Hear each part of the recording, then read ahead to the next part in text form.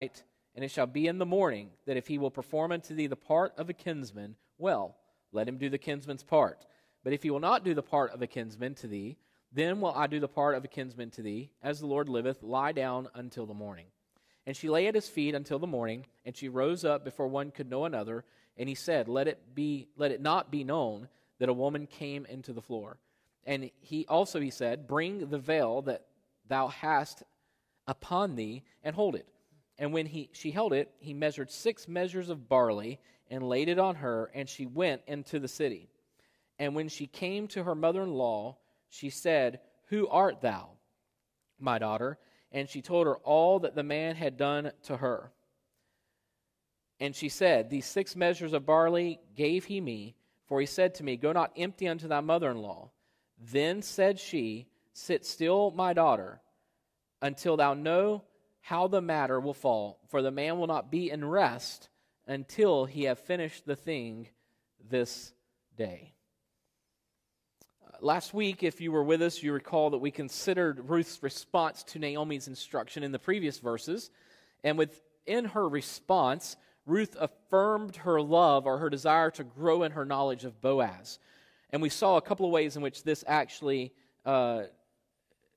transpired. First of all, Ruth affirmed her love for Boaz by submitting herself at his feet. And we've seen this multiple times already throughout these weeks of study. In verse 7, we read, And when Boaz had eaten and drunk, and his heart was merry, he went to lie down at the end of the heap of corn, and she came softly and uncovered his feet and laid her down. Ruth approached Boaz, as we mentioned, secretly, and out of respect for Boaz, and with a desire to be near him in a submissive and a humble spirit. Ruth's first personal act of pursuing a relationship with Boaz was one of submission, one of sacrifice, and one of humility. Boaz had reached out this whole time to Ruth and allowed her to, not only allowed her, but instructed her to remain in his field, and also gave her a place in his field, even to make provision for her by those who would glean and leave handfuls behind intentionally, that she might have more than enough to take home and to provide for Naomi and herself. And so we are made aware that Boaz has been intentional in his desire to be gracious towards Ruth, but also to grow in a relationship with her. But this was the first time that Ruth has done anything intentional herself towards Boaz. And she goes to him in a selfless manner as well, and in a very respectful and submissive manner to be at his feet. Then we saw also that Ruth received everything that she needed when she submitted herself at the feet of Boaz in verses 8 through 11. And it came to pass at midnight that the man was afraid and turned himself, and behold, a woman lay at his feet. And he said, Who art thou? And she answered, I am Ruth, thine handmaid. Spread therefore thy skirt over thine handmaid, for thou art a near kinsman. And he said, Blessed be thou of the Lord, my daughter, for thou hast showed more kindness in the latter end than at the beginning, inasmuch as thou followest not young men, whether poor or rich. And now, my daughter, fear not. I will do to thee all that thou requirest, for all the city of my people doth know that thou art a virtuous woman.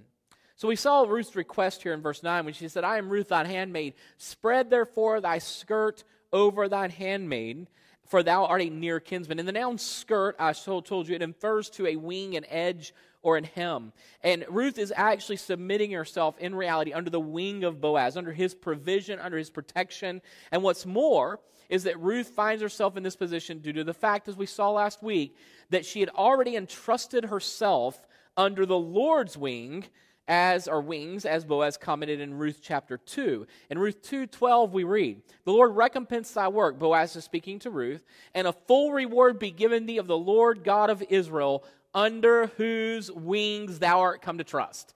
So because Ruth had submitted herself under the care of Naomi and to follow after her and said, Thy God will, or your people will be my people, your God, my God, I'll have a new land, your land is my land. She's saying, I will go with you, I will forsake everything behind and trusting myself totally to your God.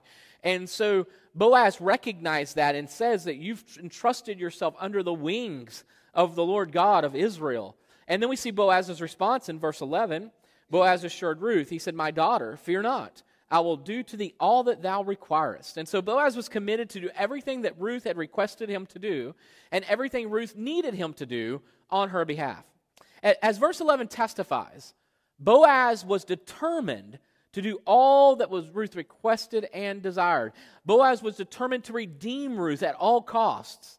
And we find this determination or this perseverance of Boaz within the following verses of this text as well, which we've read tonight. Now, we've read quite a lengthy passage tonight compared to what we normally do throughout this narrative. The verses 12 through 18 are full of quite a bit of information concerning historically what took place, and also many things to consider in relation to how they do parallel our redemptive experience as God has redeemed us, and how He draws us to Himself, and the response of Ruth, and all that takes place. And so I want us to pay attention to verses 12 through 18 tonight and give our attention to these verses. And we'll begin in verse 12, where I want to point out that there is something that is present that has to be dealt with, and that is redemption's opposition. There's an opposition to this redemption. In verse 12 it says, "And now it is true that I am thy near kinsman." This is Boaz speaking to Ruth. "Howbeit, there is a kinsman nearer than I." There was something that stood between Boaz and Ruth. Boaz is a near kinsman, but yet there's one who is nearer to her than even Boaz is. Now, while Boaz was more than willing to do everything necessary, as we've seen, to redeem Ruth, and we will see in the future verses, there was one obstacle which had to be overcome for the redemptive work to be completed. Ruth, by virtue of being a part of Naomi's family, had a kinsman redeemer who at that time, and this is important, please hear what I'm saying, who at that time of this passage, at this point in the historical narrative of Ruth, was closer to Ruth, than was Boaz. Despite Ruth's lack of knowledge that this other kinsman even existed. Men are born ignorant to the true condition of their sin. However, the flesh, which is to say the sinful nature which all men possess, is the true obstacle that must be dealt with if redemption is to be realized.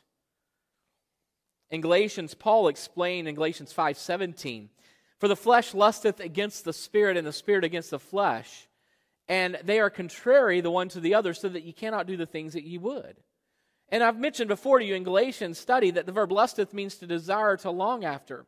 And regarding the believer in Jesus Christ, the residue of the sinful flesh that still exists, just as Paul mentions in his discourse in Romans chapter 7, this flesh is a constant battle which we face as believers in Jesus Christ. In other words, I am redeemed. I am set free from the power of sin. I'm set free from the bondage of sin. But I still must contend with the presence of sin. And the presence of sin is not just an exterior problem. The presence of sin is still an interior problem. It's an internal problem within us. Because we still are in this body of death, as Paul called it. And the body of death Paul spoke of was not just merely talking about this physical flesh and skin that you see. It's the sinful nature of this physical flesh that you see. Scripture speaks of the flesh, and at times it's speaking of literally this body that you physically are viewing tonight. But then there's times that the Scripture references the flesh, and it's not talking about your physical body. It's talking about the sinful nature that exists and resides within your physical body. And in Romans chapter 7, Paul goes through this entire discourse where he says, I don't do the things that I desire to do, and I desire to do the things that I don't do. And he goes and concludes, let me give you again context to this, which I know that you are probably familiar with, especially if you've been with us throughout our Romans study years ago now. But in Romans chapter 6, Paul begins by saying, after talking about chapters, the latter part, chapter 3 and all of chapter 4, talking about the justification, explanation of God's justification on our behalf. And then in chapter 5, he talks about the benefits of this justification. Then in chapter 6, he begins to talk about how we are free from the power and bondage of sin. He begins the chapter by saying, what shall we say then? Shall we continue in sin that grace may abound? God forbid. Romans chapter 6.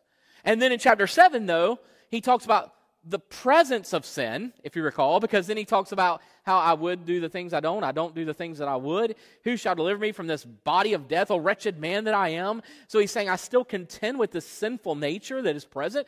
And then in chapter 8, it begins by explaining we are free from the condemnation of such sin, even though it's still present with us, because he says, there is therefore now no condemnation, chapter 8, verse 1, to them who are in Christ Jesus, who walk not after the flesh, but after the Spirit. Our desires are not after the flesh, and we do not just give ourselves over to the sinful flesh, but we walk and follow after the Spirit of God. And so here Paul is saying in chapter 6 that we are free from the bondage and power of sin.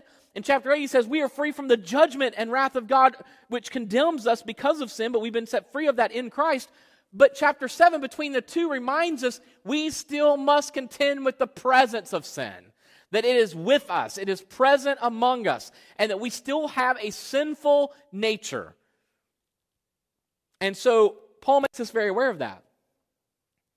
And because these two natures are contrary, the one to the other, the desires of the flesh are in opposition to the Spirit, and the Spirit's desires are in direct opposition to that of the flesh. And Paul continues to explain the wickedness of this sinful nature in verses 19 through 21 of Galatians 5. Paul goes on to say, now, the works of the flesh are manifest, which are these: adultery, fornication, uncleanness, lasciviousness, idolatry, witchcraft, hatred, variance, emulations, wrath, strife, seditions, heresies, envyings, murders, drunkenness, revelings, and such like, of the which I tell you before, as I have told you in time past, that they which do such things shall not inherit the kingdom of God. Now, Paul listed here a plethora of sins within this passage, yet there is a common thread among them all. Notice what he says. First of all, adultery. I'm going to define these for you, and we went through this in our study of Galatians, but I want to provide it for you again because we're looking at the obstacle that exists between Ruth and Boaz redeeming her, and the obstacle that exists between man and his redemption in Jesus Christ. And first of all is adultery, a sexual relationship with someone other than one's spouse. Fornication, any type of sexual immorality. Uncleanness, the state of moral impurity. Lasciviousness, behavior absent of any and all moral restraint. Idolatry, the worship of idols or false gods. Witchcraft, and this is the Greek word pharmakia, which means sorcery or magic, and this is the word from which we derive our English word pharmacy or pharmaceutics. And the witchcraft is often involved the use of mind-altering drugs. That's what's being referenced here. Hatred, a state of enmity with someone. Variance, conflict resulting from division and discord. Emulation, jealousy. Wrath, a state of intense anger. Strife, selfish ambition. Seditions, division and discord. Heresies, division of people into separate groups. Envyings, jealousy. Murders, killings. Drunkenness, be drunk. Revelings, carousing, revelry. Unrestrained indulgence in alcohol and immorality. So regarding the sinful flesh, what we must understand is that there are works of the sinful flesh. Paul explains them to us here. He says that they are contrary to the presence of God's Spirit within the believer, but that those who do such things as we just mentioned shall not inherit the kingdom of God. So they are those who are following after that sinful fleshly nature rather than following after the Spirit of God. Now, as we saw with Ruth, going back to Ruth now for a moment, as we saw with Ruth, there was a kinsman that was closer to Ruth at this point in time than Boaz was. Even though Boaz had reached out to her, even though Boaz had shown grace to her, even though Boaz had been loving towards her, even though Boaz had given her kindness, even though Boaz had been providing for her, and even though Ruth now is at the point of saying, I'm submitting myself at your feet, there is something that stood between Boaz and Ruth's redemption. And it was a kinsman that was closer to her than was Boaz at this point in time. And regarding the sinful flesh, I think it would be foolish if we don't recognize that the sinful flesh is the closest of kin to us. We cannot get away from the flesh in which we live. We cannot remove ourselves from the sinful nature of such flesh. And while we consist of more than a body, the soul which inhabits the body is entrapped in a body which has an inherent sinful nature. So when we consider Ruth, and going back to that, we continually see the character of Boaz revealed throughout this account in relation to this kinsman that is nearer to Ruth than he is at this point in time.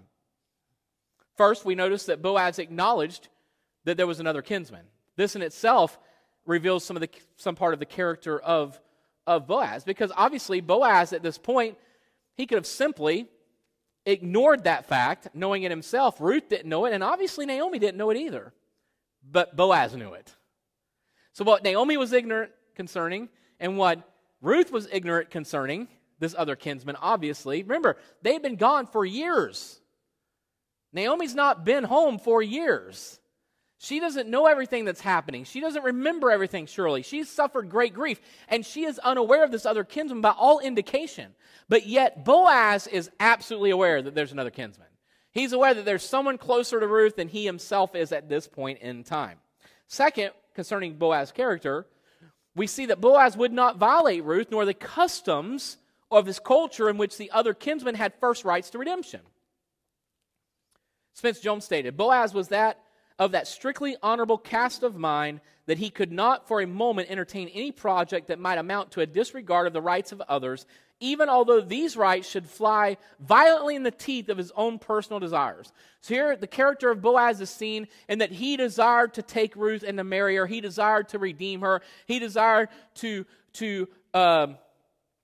reestablish the name of Elimelech, if you will, among the people. He desired for all of this to be, but yet he was willing to sacrifice his own personal desires that this process might be fulfilled in the proper way and the only way it properly could. It is believed by some, as I've already mentioned, that the fact that there was a kinsman closer than Boaz is something of which Naomi was ignorant. Else, she would not have sent Ruth to Boaz in such a manner as she did. And obviously, I don't believe she would have. She's sending her to do the things she does and instructs her accordingly, pointing her to Boaz, saying, this is the man you need to go to. This is the man you need to marry. This is the man who's going to provide for you. And so she sends him to Boaz in Boaz's direction that Ruth might find rest for her soul with Boaz. And she expresses such in the previous verses. The point which stands out within this portion of this account at this point, I believe, is that Boaz would only redeem Ruth honestly. While Boaz could have acted according to his own personal desire, he refused to act dishonestly. And Boaz would only redeem Ruth with complete transparency concerning all the conditions surrounding Ruth and her need. Think of redemption in this sense. While both Naomi and Ruth may have been ignorant of the existence and connection of this near unnamed kinsman, Boaz not only knew who he was, but also Boaz knew how to reach him, and Boaz knew how to properly deal with him. And it's interesting because we never know the name of this individual, but yet his existence is real nonetheless. And Boaz never ignored this kinsman. He didn't just act like he didn't exist. It's interesting, I think, that when you relate this to redemption as we are redeemed by our Lord Jesus Christ, you go all the way back to the Garden of Eden at the first sin committed by man. And after Eve and Adam have both sinned, and Adam's the one responsible and he's the head of the house, therefore he, being the head of Eve, obviously is held accountable for this sin. And that being said, whenever Adam and Eve went and hid, what did God do? He called them out. And he said, Adam, where art thou? And again, as I've said many times to you, that is not a question of logistics. God knew exactly where Adam was. God is making Adam, calling Adam out, forcing Adam to come and face him in the condition in which he found himself. Now, God still came where Adam was, no doubt about that.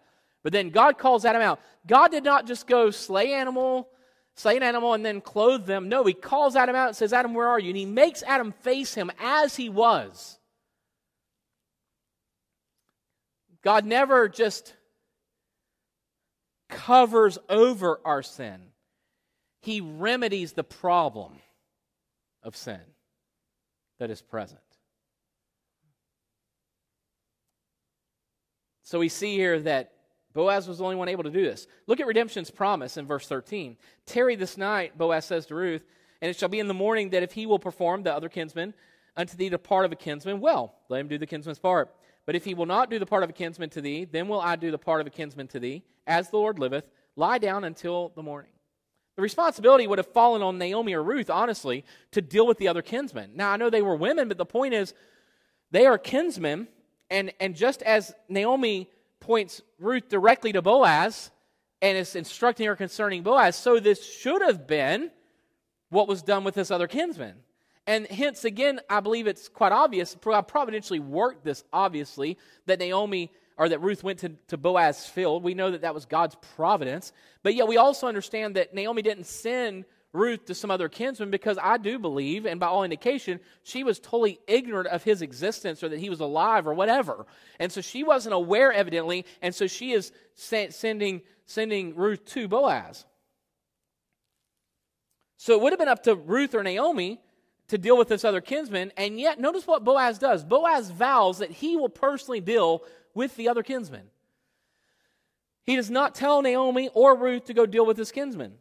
Matthew Henry commented that he would himself propose, Boaz, it to the other kinsman and know his mind. The Hebrew word for a widow signifies that one is dumb. Now he's talking about that he is the one. Boaz is going to go to this other kinsman, and the Hebrew word for a widow signifies that one is dumb. Boaz will therefore open his mouth for the dumb, Proverbs 31:8, which Proverbs 31:8 reads, open thy mouth for the dumb in the cause of all such as are appointed to destruction.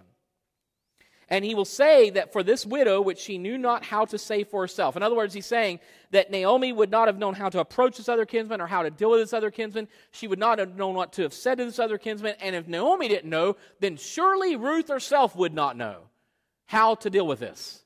And so Boaz is going to speak out on their behalf. He's going to address this other kinsman. He's going to approach this other kinsman. He's going to deal with the other kinsman. And he goes on to say that if the other kinsman refused to do the kinsman's part, he would do it. Boaz would do it, would marry the widow, redeem the land, and so repair the family. This promise he backs with a solemn oath, for it was a conditional contract of marriage. Verse 13, as the Lord liveth. That's what he says. The verse referenced again, Proverbs 31:8, speaks about when one is facing destruction, when one does not know how to respond, then open your mouth for them. And that's the point that was being made here, that Boaz is opening his mouth on their behalf, on Ruth's behalf, but also alleviating Naomi from this responsibility because Boaz is the one who would deal with this. He committed himself to do what Ruth was unable to do. He would go to the near kinsman, he would deal with them in an appropriate manner, and Boaz further told Ruth to wait for him to complete the work to which he committed himself. Let's ever be reminded, and remember, there are parallels here that we can draw. This is a historical narrative. I'm trying to give you the historical setting and help you to understand what is actually taking place. But there are also things for us to consider. There are considerations here, and there are parallels from which we can draw as we see this love story of redemption unfolding throughout the entirety of this book of Ruth. And redemption is God's work. Our Heavenly Father appropriately deals with the opposition to our redemption, which is to say our flesh. Christ took care of that on our behalf. Even when we were ignorant of the true presence and problem of our flesh, the Lord knew how to get to the bottom of the problem and deal with it appropriately, which is through this redemption. Now, let me remind you of something. Just as Ruth could not go to this other kinsman, not even realizing his existence until Boaz exposed him, so also she did not know how to deal with him, not even knowing who he was. She wasn't aware of his existence. She was not aware of his name. She didn't know anything about him. And might I say, until God brings us to the place to where we see Christ for who he is, we never see ourselves for what we are. The flesh, the inherent sinful nature that we possess, it is never as bad in our eyes as it really is. It's never as terrible. And many ignorant to its presence, not even realizing of its existence in reality, until God really opens up the understanding. Now, I'm not saying men don't know right from wrong, but they don't understand the gravity and weight of their sin and their sinful nature before a holy God. And only God can open our eyes to this truth. Then look at love's perseverance in verses 14 through 18. We'll be brief here and wrap up for this evening. And she lay at his feet until the morning, and she rose up before one could know another. And he said, Boaz, let it not be known that a woman came into the floor. Also he said, bring the veil that thou hast upon thee, and hold it. And when she held it, he measured 6 measures of barley, and laid it on her, and she went into the city. And when she came to her mother-in-law, she said, who art thou, my daughter? And she told her all that the man had done unto her. And she said, these 6 measures of barley gave he me, for he said to me, go not empty unto thy mother-in-law. Then said she, sit still, my daughter, until thou know how the matter will fall. For the man will not be in rest until they have finished the thing this day. Here we find love's perseverance, both with Boaz and Ruth. Beginning with Boaz in verse 13, Boaz committed himself to ensure Ruth's redemption. We've already seen that. And concerning Ruth, and notice this, here's what he's saying. And historically speaking, Boaz ensured Ruth's redemption. You say, well, wait a minute. Boaz didn't know how this was going to play out. Yes, he did. He knew it to this degree. He said, either this man will redeem you, or I will redeem you. Either way, Ruth was going to be redeemed. So Boaz is committed to her redemption. Now, as you consider this, we see that Boaz commits himself to ensure Ruth is redeemed, one way or the other. And concerning Ruth, she patiently waited at the feet of Boaz. Ruth knew there was nothing she could do other than listen to the instruction of Boaz and rest in his promise. Boaz further gave Ruth a token of his love and commitment to her in her redemption. Verse 15, also he said, bring the veil that thou hast upon thee and hold it. And when she held it, he measured 6 measures of barley and laid it on her, and she went into the city. Remember, anytime there is a covenant that is made, now this may not be a genuine covenant, but it's a promise. But in the Scriptures, whenever a covenant was made, there was always a token of the covenant. And in this case, here a promise is made by Boaz, and he gives her this token of provision. He goes above and beyond just making a promise. In fact, I would venture to say that as Ruth went home that morning, as she heads back to the house, when she gets to Naomi, not only does that provision that Boaz has given reassure her of Boaz's commitment that she will be redeemed, but also Naomi testified, oh, don't worry, Ruth. Boaz will not rest until this thing is accomplished. And there's no doubt that this token was just affirmation of that. It was again assurance that I'm going to do what I said I would do. And you go home blessed. Do not go home empty-handed. You can rest in my word. Boaz was gracious to both Ruth and Naomi by providing the food to Ruth that she might take it back to Naomi. And such an act by Boaz was a show of his love, of his grace, and again a token of his continued commitment to Ruth and her redemption. Naomi further affirmed the commitment of Boaz in verses 16 through 18. And when she came to her mother-in-law, she said, who art thou, my daughter? And she told her all that the man had done to her. And she said, these 6 measures of barley gave he me, for he said to me, go not empty unto thy mother-in-law. Then said Naomi to Ruth, sit still, my daughter, until thou know how the matter will fall. For the man will not be in rest until he have finished the thing this day. Boaz was committed to the redemption of Ruth, and he was willing to deal with the near kinsman as he was the only one capable of doing such. He was willing to count the cost, he was willing to give of himself on Ruth's behalf, and he was committed to redeem Ruth.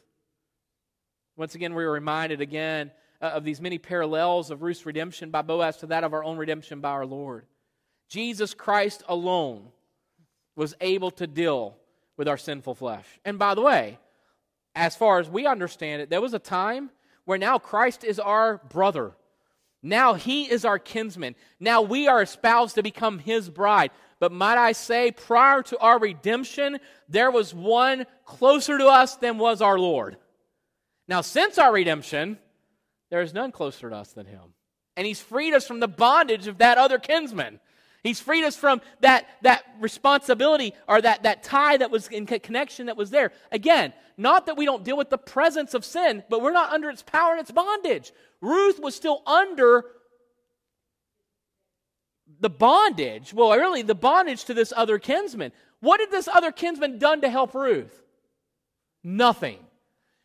Did this other kinsman even acknowledge Ruth's existence? Not at this point. Not up to this point. How had this other kinsman sacrificed himself on the behalf of Ruth? Absolutely not. Yet Boaz had done all of this and continued to do so. Are you seeing this? So this other kinsman's closer to Ruth, but yet has nothing good to do with Ruth at all. But yet, we'll see where that other kinsman is totally taken out of the picture because Ruth is now committed and given unto Boaz, because Boaz redeems her and marries her and delivers from under this legality. And understand this. Here, listen. Boaz is not interested in having some legal contract with Ruth. Boaz is interested in a relationship with Ruth. This other kinsman, the only reason he's even brought into the picture because there is a legal responsibility that is present. Think about this for a moment. Everything that Boaz has given to Ruth has been out of grace, has it not? The only connection that Ruth has with the other kinsman is one out of law. Are you following this? We were once under the law, but now we're under grace. And the sinful flesh was present, and Christ alone was able to deal with our sinful flesh. 2, Jesus Christ was willing to count the cost. Philippians 2 tells us that clearly, doesn't it? Thought it not robbery to be equal with God, and yet he humbled himself, took on the form of a servant,